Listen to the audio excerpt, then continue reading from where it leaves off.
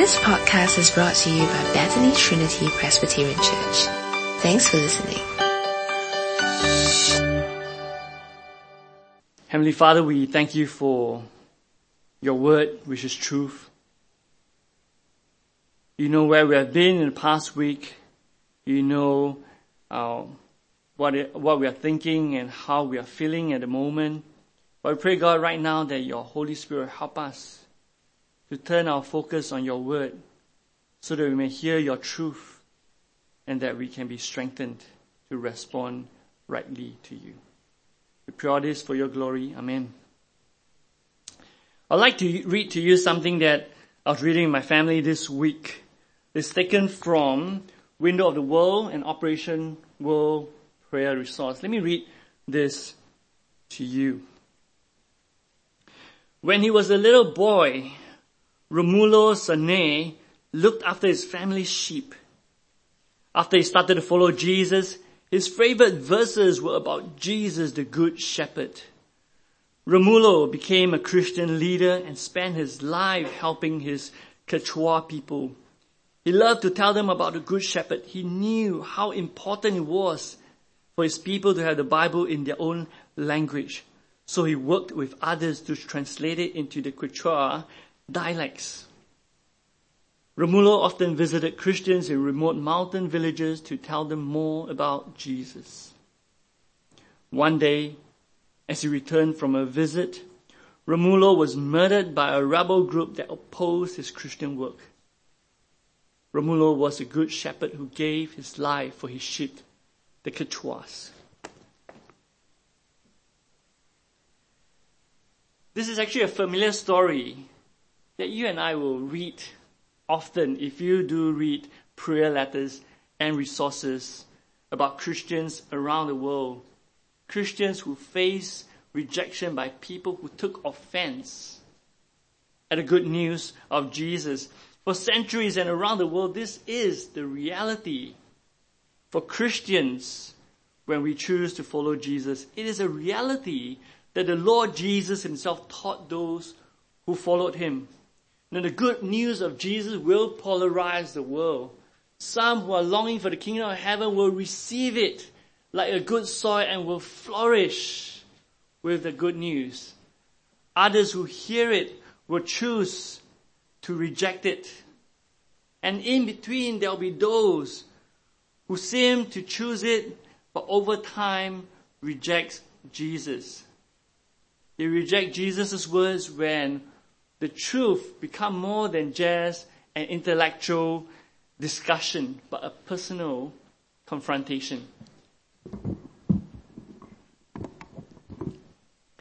As we step into Mark chapter 6, we are given a front row seat to Jesus' lessons for his disciples on the rejection of the good news of God. Now, last week, if you're here with us, we took a journey through the 4 realms that only God has control over.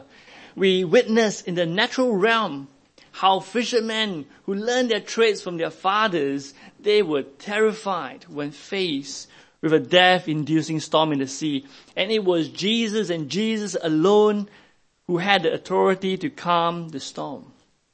We journeyed and we saw in the spiritual realm how a man in deep spiritual bondage was tightly bound to hell.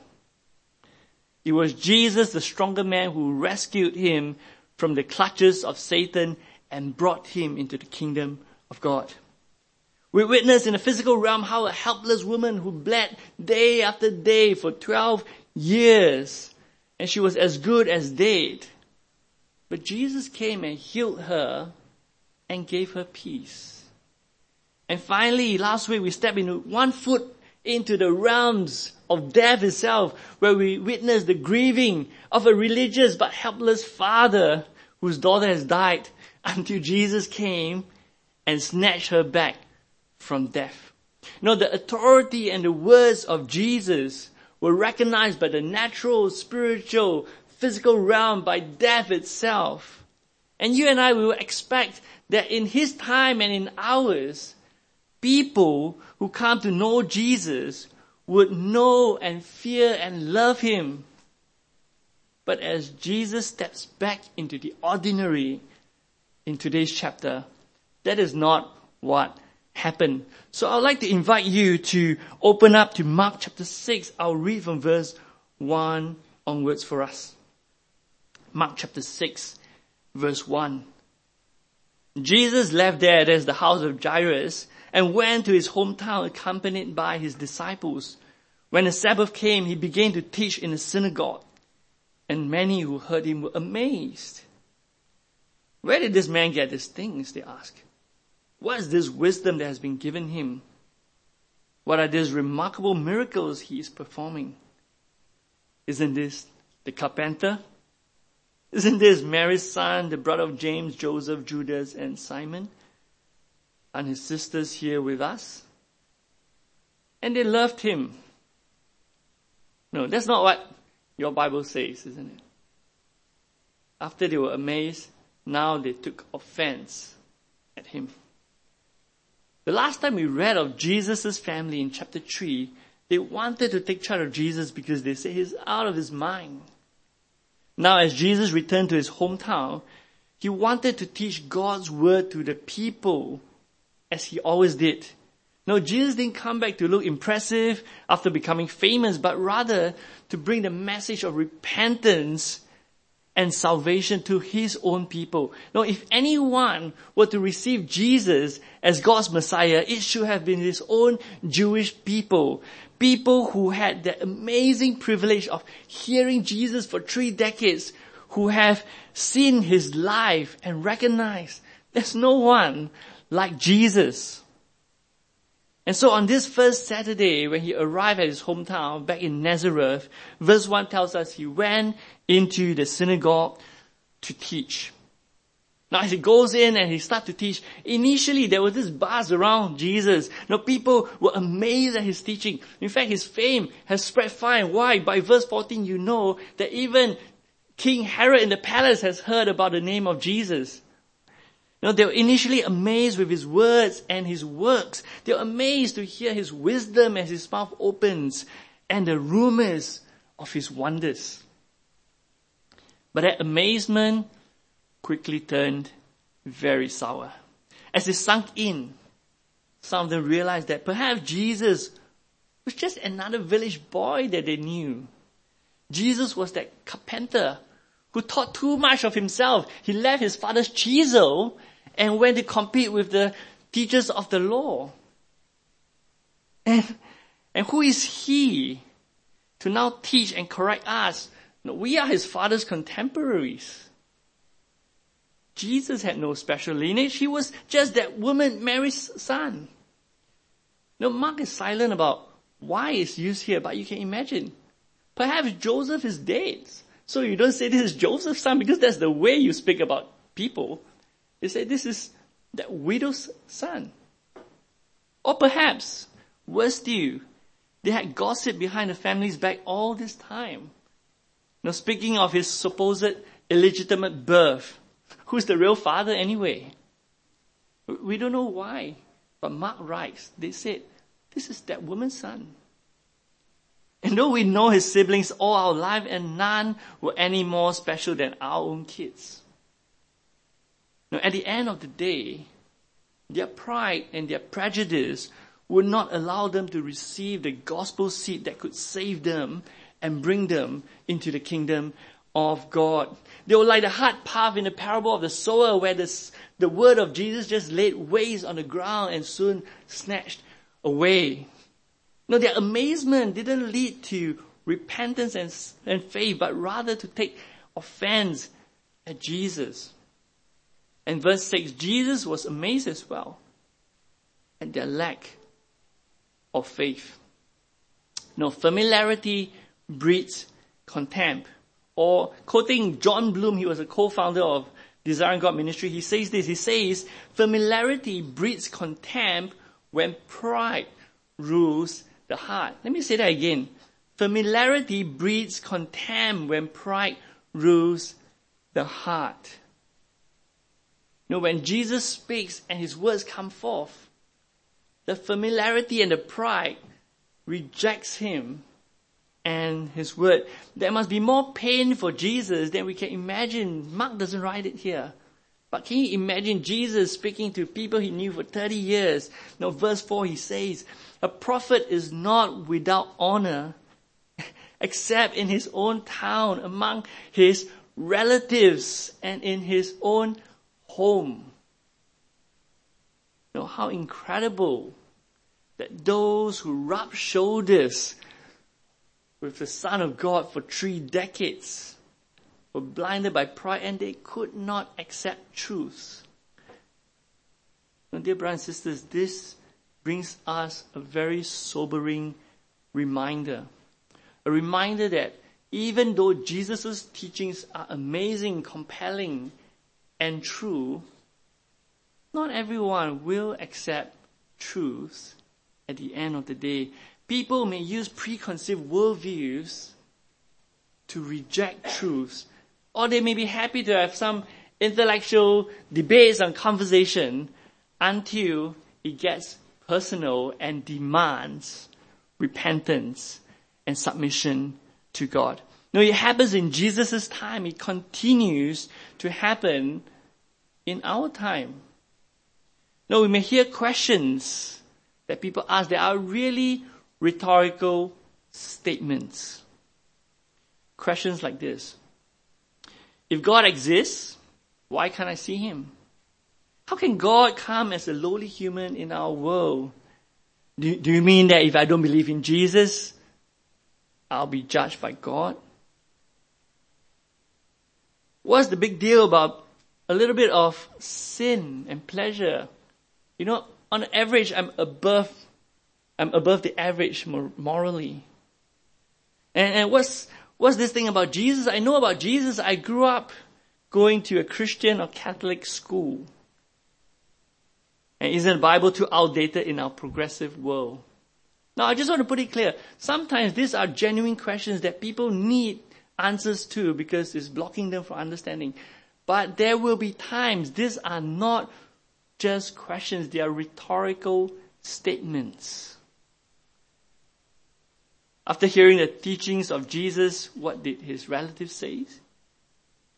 They ask a question, but it's not really a question, isn't it? They say, isn't this the carpenter? So the rejection of Jesus by his own people reminds us that there will be rejection of Jesus in this world. Even if truth is spoken, even if miracles are done, even if you can prove historically that a man did die and did rise from the dead, it may not be enough for some people. Now there's an interesting note there in verse 5. Look at it. It says this. It says, Jesus could not do any miracles there except lay his hands on a few sick people and heal them. Now what does that mean? It couldn't mean that Jesus was unable to exercise his power. We have just seen Jesus calm a storm in the absence of faith. So what does this mean? I don't think it means Jesus' inability to exercise power. Rather, it is the people's refusal to turn to him and to seek after him. Because if we observe the miracles of Jesus in the Gospels, it is always done out of compassion for the people who cry out to him. Now, even then, as Jesus showed compassion, he tells his disciples, let's go somewhere else so that I can preach there also. Because the greatest power that Jesus wants to exercise is not just a temporal healing and the people end up dead after some years, but to proclaim through his word, to bring people who are bound for hell into eternity in heaven. Jesus wants to exercise the power of salvation by bringing them to himself. As a pastor, Richard Cookin, he rightly pointed out, let me quote him. Richard Cookin said this. He said, when God took on flesh, it was not to disrupt the normal laws of the world, but to bring the gospel of salvation. Jesus didn't want to come here to get people who just want stuff. Jesus came for people who want a king, who wants the Lord himself. And so you wouldn't find Jesus in his time advertising healing rallies in the hope that some will come for him. But because of the hardness of their heart, Jesus didn't do many miracles. Only a few pastoral visits to heal a few sick people. Well, that is great as well, isn't it? Who else can just touch someone and heal them? But it was put in a way that he didn't do much. He couldn't do much because people didn't want him. Now, as the journey continues, we come to the second section in 6b. We come to a surprising training program that Jesus gave to his 12 apostles. They were obviously still work in progress from what we saw from the previous chapter. But here it is. After they have witnessed the rejection of Jesus in Nazareth, Jesus now calls to them. He imparts to them power over impure spirit and then instruct them to imitate him. They've seen enough. Now is their time to imitate him, to go to villages, to, number 1, preach. Number 2, cast out demons. Number 3, to heal the sick. Now perhaps from custom and wisdom, they are meant to go in pairs. Two can help to establish testimonies. They can also support each other in this mission. Now, if I'm freezing cold in a mission, if Richmond is next to me, I think it warms me up a little bit. It's good to have someone with you. When you are frightened of the unknown, it's good to have someone there to encourage you to be courageous and faithful. Because indeed, they will encounter dark forces, but Jesus' authority would be sufficient. They would face trouble and needy people, but Jesus would help them to show compassion. And above all, they would go out and give the most precious gift that Jesus wants people to have. The good news that the kingdom of God has come, and the people are to, verse 12, repent of their sins. The apostles, they had to learn to trust Jesus as they go forth in this mission training. They were not to be dependent on their own resources, but on the words of Jesus, the hospitality of God's people. Jesus told them, you're not to bring food or extra shirt. You have to stay in the first house that you are welcome to. Now, it could well be the poorest person in the village, but because of Jesus' name and the words about Jesus, that he says, come in and stay with me. In my one small room with my 3 kids and my wife. He says, and you, Jesus tells the disciples, you are not to seek after a lodging or a meal upgrade. Because as you go along and you do miracles, the town chief or the businessman might say, hey, why don't you come and stay with me? And looking at that, bugs infested first house and that place with a swimming pool, you are tempted to go. And Jesus says, no, you are not to go. You are to stay in the first house that welcomes you. Because if you do, first of all, you dishonor the first host who received you because of me. And second, you dishonor the gospel you are proclaiming. And third, it distracts you totally. So going in pairs would surely have been a protection against such temptation, especially if your buddy is Judas Iscariot.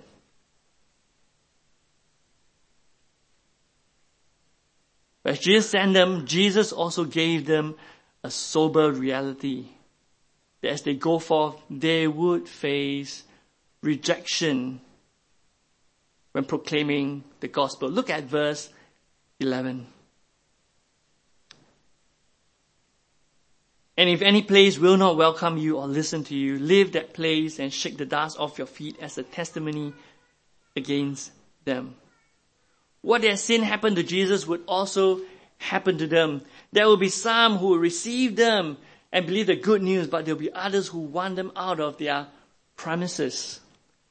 Now, as you listen to shake dust off their feet, it doesn't make much sense in our time.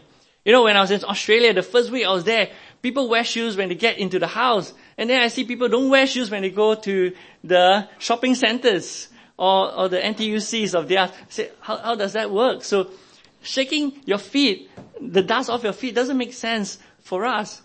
But it totally does when the Jews hears it, because this is the cultural practice of the Jews. If they are in the land and they leave the Jewish land into Gentile places, when they come back, they have the practice of shaking the dust before entering their land because they do not want to bring impurities into the Holy Land. So when Jesus says to his disciples, shake the dust off your sandals in a Jewish land, he's saying to the people when they reject the message of Jesus Christ, to God he sees that they are spiritual Gentiles. And they are not in God's promised land. The people are meant to understand that.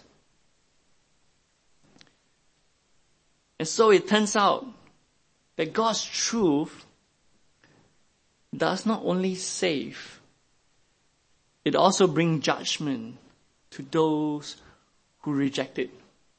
Remember the parable of the sower that Pastor Andrew preached earlier on in chapter 4. No, some would accept the words of Jesus. Some will reject the words of Jesus. Still some would seem to accept, but only to reject it later when persecution and temptations comes along. Now the followers are given front row seats to witness the rejection of Jesus by his own people so that they will not be discouraged when they are rejected because of Jesus. As Christians, you and I, we may feel inadequate to tell others about the good news. You know what? Join the gang. So did the apostles. But our Lord knows that we are work in progress. But yet, he still gives us the most precious gift. The gift of the gospel. And the commission like theirs to proclaim it to the world. You know, like the apostles, we are on the job training to depend on God in our calling rather than to find security in gaining resources. You know, along the way, we are reminded and we are to remind each other of our Lord's instruction. We are not to be weighed down by discontentment or be distracted by opportunities for greater comforts in this short journey in life. No, it should come as no surprise to us then that God may not always answer our prayer and request for more resources, for security, even for health. He may not give it to us. Lest we think that heaven is now and we forget we are still on a journey to the true heaven. No, instead we should be strengthened by the words of our Lord which he gave to Paul when Paul pleaded with him. The Lord said to Paul, my grace is sufficient for you, for my power is made perfect in your weakness. 2 Corinthians 12. Now, as Jesus calls us to trust that his name and the gospel has authority, we are meant to trust that with our lives. That the authority of the gospel, in the gospel, is able to set people bound, not for temporal death, but for eternal death, and release them to be in the kingdom of God. You know, there is this special place of humility that the gospel plays in you and me if you're a Christian. There's this special place of humility for us. Because on one hand, we have a gospel that is so powerful that hell will shudder. But on the other hand, we have a body that is so vulnerable that we are truly depending on God to sustain. It's a special place that Christians are meant to be in. And perhaps it is God's gift for us at times that we are weak. So even today as we go about our daily work, Christians, we are not promised, God didn't promise all Christians will be protected against coronavirus. But nevertheless, we are called to remember the voice and the words of our Lord. I want to read to you an article written by a Chinese Christian. In fact, it's a few weeks back, titled Wuhan Virus, What It's Like Living in a Ghost Town in Fear. Someone sent it out. I want to share this with you. I'll just quote parts of it. I didn't put it there because you'll be reading, so I will read so that you can listen. So let me quote the writer. The writer says this: the gospel that Jesus Christ proclaimed was about the salvation of our souls. As sinners, we are prone to pay more attention to our flesh. I've realized that since the news of the epidemic broke, I've begun paying more attention to the notification on my phone, constantly refreshing the pages for more and more updates.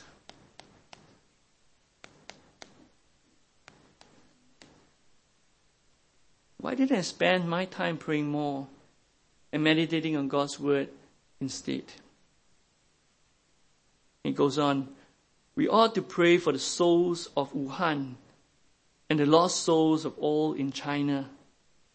Finding a cure for the virus is ideal, but it only solves the physical suffering. Shouldn't we also be concerned and pray for those who have not yet come to know the true gospel, to gain true life and be spared from eternal suffering? End of quote. The compassion of God brought Jesus from heaven to a diseased world like ours because he loved us. The same compassion Jesus called his followers to bring his good news to our broken world so that more will be saved. Now, brothers and sisters, friends, why is this account written and kept for us? So that we recognize the reality that there will be rejection of the gospel, but go anyway. And how are we to go? We are to depend on the words and the power of Jesus. No, though we are like jars of clay, but we are given this gospel treasure that will reveal God's all-surpassing power. Perhaps during this time of uncertainty, where everyone gets stressed and fearful, rather than becoming suspicious of other people, perhaps we can offer to pray for our colleagues, our families, even the foreign workers who must be afraid as well, whose families are not here, but they have to work and carry on. Perhaps we should continue to pray more rather than to fear more, and to speak more about Jesus so that they may know God's peace, whatever the circumstances, so that we will know God's peace wherever we are next week this time.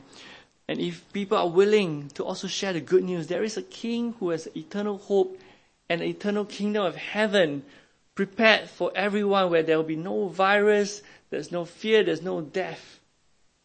But only the Creator himself will give us good things. Will we do that? Will we pray more for people this week? As we flip our handphones and read and get worried, should we take the same amount of time to pray so that we will be strengthened? Will we speak more about Jesus? Now finally, to drive home the cause of discipleship, the author Mark, he sandwiched the death of John the Baptist between the going out and the coming back of the 12 missionaries. No, they go out and he stuck this right in the middle before they come back. And this is what Mark writes for us. Turn with me to verse 14. King Herod heard about this, for Jesus' name had become well known. Now some were saying, John the Baptist has been raised from the dead. That is why miraculous powers are at work in him. Others said, he is Elijah. And still others claim, he is a prophet like one of the prophets of long ago. But when Herod heard this, he said, John, whom I beheaded, has been raised from the dead.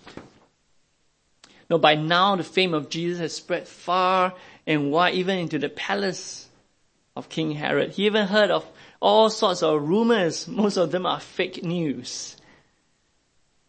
Yet the rumor Herod Antipas clung on to was this. He really believed Jesus was the resurrected John, whom he has beheaded, whose head is with his wife at the moment. Now, evidently, Mark, who sandwiched John's death after the rejection of Jesus and between the apostles' mission, are meant to capture two parallels for us. See if you can catch it. There are two parallels here. First of all, Mark wants us to recognize there really is a cost to following Jesus, real cost to proclaiming the message of repentance in a world that competes God's rule with our own desires and agenda. That is always in a clash. There is a real cost to speak about Jesus. And so Mark sandwiched the murder of John this place, between their going out and coming back. The second parallel is this: John, who previously foreshadowed Jesus as the great king from God, he now foreshadowed Jesus' death as well, as his own head is being chopped off by the human king. We are getting ready to know that so will Jesus. Because King Herod Antipas, who was restless about John's death, he will eventually be a good friend of Pilate, who will do exactly the same thing. He will kill the righteous Jesus. Now, if you're a curious reader, you might actually ask this: but why did Mark still continue verse 17 to 29 when he had already summarized in verse 16? Because Mark is such a succinct writer. He seldom explains a lot of things you're meant to have understood. But here he expands this long section of what he already summarized in verse 16. Why does he do that? I want us to consider this together. So look with me to verse 16 onwards. I'll read it for us. Verse 16, when Herod heard this, he said, "John, whom I beheaded, has been raised from the dead." For Herod himself had given orders to have John arrested, and he had him bound and put in prison. He did this because of Herodias, his brother Philip's wife, whom he had married. For John had been saying to Herod, "It is not lawful for you to have your brother's wife." So Herodias nursed a grudge against John and wanted to kill him, but she was not able to, because Herod feared John and protected him, knowing him to be a righteous and holy man. When Herod heard John, he was greatly puzzled, yet he liked to listen to him. Now, the family tree of Herod was complicated, because if you read your Bible, you see Herod here and there. There are actually 4 different Herods in your New Testament, at least. Okay? If you didn't know, ask your youth leader. I'm sure they will explain it to you. No, there was the Herod the Great. He wanted Jesus dead when he heard that a king prophesied has been born in Bethlehem.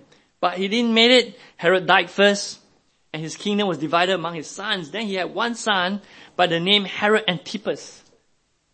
Herod Antipas, who ruled over Galilee and Persia. Then there was another son, Herod Philip. He ruled over the southwest, which is the present-day Syria. So Philip married Herodias, who was their niece.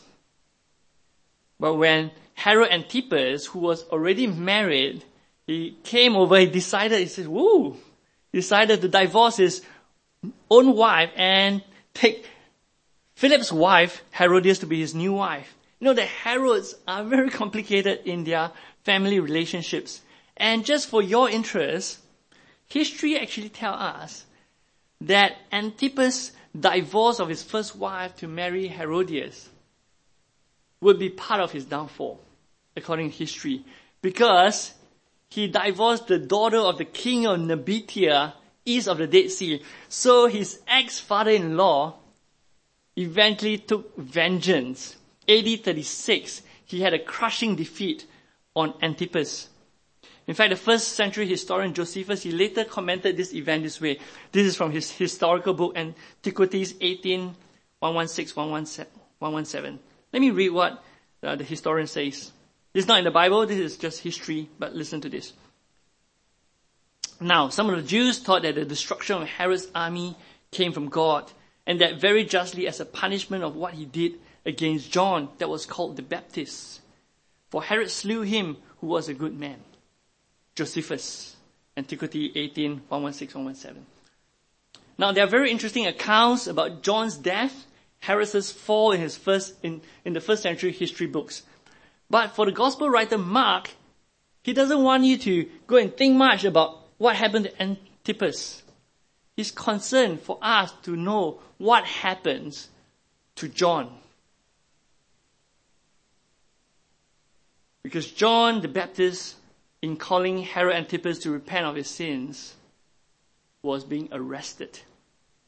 Not just arrested, John was hated by the new wife Herodias. She felt threatened by John. Now, it seemed to her the only way to secure her marriage is that her marriage certificate is being written in the blood of John. Because here's the thing, even though her new husband, Herod, has imprisoned John, he refused to kill him. No, in fact, he feared John, he protected John. He was also drawn to the truth spoken by John. We are told in verse 20, look at it. When Herod heard John, he was greatly puzzled. Yet he liked to listen to John. What was puzzling for Herod? I think it would not be the teaching of John. For the prophet was very clear, repent. But I think what was puzzling to Herod was really his need to respond to truth. His need to respond to truth. The truth of the gospel is not complicated, but the need to respond to truth gets complicated because we are complicated people. We know from our own experience, I know it from mine, and you probably too, how we have dividing desires and conflicting wills. If the gospel is true, the gospel says that we need to repent of our sins and trust in Jesus to be saved from God's wrath. If the gospel is true, then logically we will respond to it all the time. And Jesus' words, we will respond to it all the time. But we know that humans, we often have conflicting desires that is tying us tightly, and we find it a struggle to acknowledge and respond to God's truth. Now, as we recall again the parable of the sower, between the hard path and the good soil are the rocky places and the thorny grounds. Now, the truth is attractive, but competitions like troubles and persecutions and worries in life, deceitfulness of wealth, desires for things can choke the words of truth out of us. From the account, it didn't seem that Herod really hated John, but he was totally undecided what to do with the truth. Because on one hand, he liked listening to John. On the other, he doesn't want to respond to truth. And so, Herodias comes in to force Herod's decision. For a deep hatred has found an opportunity, and this is the opportunity. Herod Antipas decide to celebrate his birthday. He's going to have a great birthday party and great big birthday cake. He's invited the important people, the powerful people to come and see his greatness. And there was a dance. Herodias had sent his daughter to do a dance for everyone. According to Josephus, the daughter's name was Salome. So Salome came out and danced with such lure that everyone was captivated by her. Everyone's eyes were on her and they were so attracted to her. And at the peak of that birthday celebration, the only way for Herod to top it up is to stand up and he says this, Salome, come here. Everyone turns and looks at Herod and says, ask from me anything and I'll give it to you. Such a generous king. Well, what an opportunity for Salome as well. What would she ask for? If you are Salome, what would you ask for? Ask for the newest smartwatch. Perhaps ask for a palace or a garden to be built in my name so that I can invite all my friends and they can see how great I am. In fact, have a nice statue of myself in the garden. That would be great. Or perhaps get me involved in the Roman fashion chains and I always get the nicest dress. What would you ask for if you're Salome? This is what happened. She turns around and she said to Herod, let me ask Mom, as she ran off. And for a moment, the men were laughing and said, such a cute little girl. They're laughing and humorous and just enjoying it. And she went in. Just for a short while. And she came back and she said this. I want you to give me right now the head of John the Baptist on a platter. You can imagine the pin drop. Herod's face changed from that tipsy laughter to an utter shock. Even in his drunkenness, he will know that he has been tricked. This was the plot all along. But what was he to do? To refuse her request and to be seen as a weakling? No, to risk his authority over the powerful people around, perhaps some of them are lusting after his own seat. What will he do? At this point, he was unsure what to do with the truth. He would not be able, and he did not risk anything. He would not destabilize himself to save the man he likes to listen. And he gave the immediate instruction, take his head. And it was chopped off, given to the girl, it was given to her mom. And as John's account reaches here, verse 29 tells us, John's disciples, braving the danger, went to retrieve his headless body, laid it in a tomb. And when we read that, Mark ends John's account and we are brought back to the 12 apostles who, verse 30, they have returned from the mission training, had gathered around Jesus and reported to him all they had done and taught. By the way, John's event has passed long ago, but it was just put right in here, sandwiched between their going out and coming here. Now, dear friends, as we draw this chapter to a close, we are meant to recognize this. We are meant to recognize the likes of Herodias and Herod continue to be true in our time and across history. I want you to reflect with me just for a moment. Just reflect with me.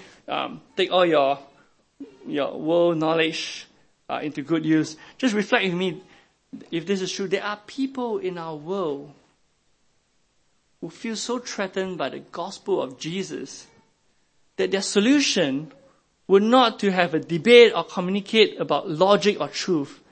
Their way to deal with the threat is to silence the messengers. Remember the man that we talked about earlier on, Romulo? There are countless of them. There are countless of martyrs like John the Baptist or Romulo. All through generation, we hear endless persecution of Christians. Perhaps by the Boko Haram, or the murder of a 60-year-old pastor in Northeastern Democratic Republic of Congo 2 weeks back, or another 10 Christian men, they were murdered in the marketplace at Burkina Faso 3 weeks ago, and the list goes on. If you just click into the websites of praying for Christians, you see them being refreshed way too often. Or perhaps in a less physical way, we read in some countries where the hatred of Christianity is clearly seen during public debates such as legalizing same-sex marriage or the push to remove religious education in schools. Or perhaps in our own experience, yours and mine, perhaps at home, at work, or with friends, we're speaking of Jesus and the need to repent would strain relationships, may exclude you from inheritance, there may be missed promotion opportunities, or even potential marriage partners. They're going to cost. It costs when you proclaim and when I proclaim Jesus. Jesus' disciples, as pointed out in Mark 6, they need to understand the cost of following Jesus, and because this is written for us, the same goes to those who follow him today. Now, we should be very thankful. In Singapore, we have religious harmony, but that's not the norm in our world. And we shouldn't take the assumption that you'll always be that in your Christian life and mine, because you may not always be in Singapore, or things can change. And meanwhile, there'll be those who sit on the fence like Herod Antipas. They will enjoy listening to God's word and truth, but without grabbing hold of God's truth as their own, there'll come a time where persecution or temptations will bring them away. Pressures from fiery spouse, from angry mobs, from various threats to theirs or your security or my security. Now we'll soon witness the deja vu, because Pilate will come in and, knowing Jesus to be innocent, will still allow him to be put to death, because the pressure of the world is too great. Now there'll be some who will come to church, who will for a moment be drawn to truths, but at some crossroad may give it up if they did not grab hold of this truth as their own. I pray that this doesn't happen amongst us. I pray that it doesn't happen to me or to you. But Jesus' warning is real. There will be those who would. Now, after looking at Mark 5, seeing the divine authority that Jesus has, natural bows down, spiritual bows down, physical bows down, death and life acknowledge Jesus. We come to chapter 6 in this meantime, where we are called to follow Jesus and brave the storm. When we obey His word, there will be cause, there will be rejection. The question for us that is left for today is this: will we still be willing to follow Jesus and obey His commands for us when trouble comes? Will we proclaim the good news of salvation through Jesus and the repentance of sins? Or will we give half-baked gospel message that neither threatens nor saves? There'll be more lessons to come because Jesus has more to teach us. But today, the lesson is this: how will we respond to Him? Will we grab the truth as our own? Or will we sit at the fence and look at it? Let's pray.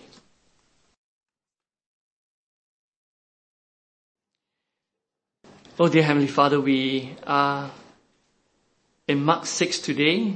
It's a sobering chapter, quite different from the earlier chapters, because we hear the rejection of the gospel, of the Messiah, of the apostles, of the prophets. It's a reminder for us readers that rejection is real. But you didn't tell us this until you have already given us in Mark chapter 5 that we have a Lord who has authority over everything. So today, as we meditate on Mark chapter 6, we pray, God, that you will help us to reflect on our Christian faith and help us to trust in Jesus more, knowing that by our own way we can never get to heaven, but in Jesus the kingdom of heaven is given to us. So we pray, God, that you help us in this coming week as we go through challenges and difficulties. That God, you help us to remember those who are fearful, those who are worried, and that we can pray for ourselves and for them, that we may come to trust in Jesus, our Savior. Amen. Thanks for listening to this podcast brought to you by Bethany Trinity Presbyterian Church. For more information, visit us online at busypc.sg.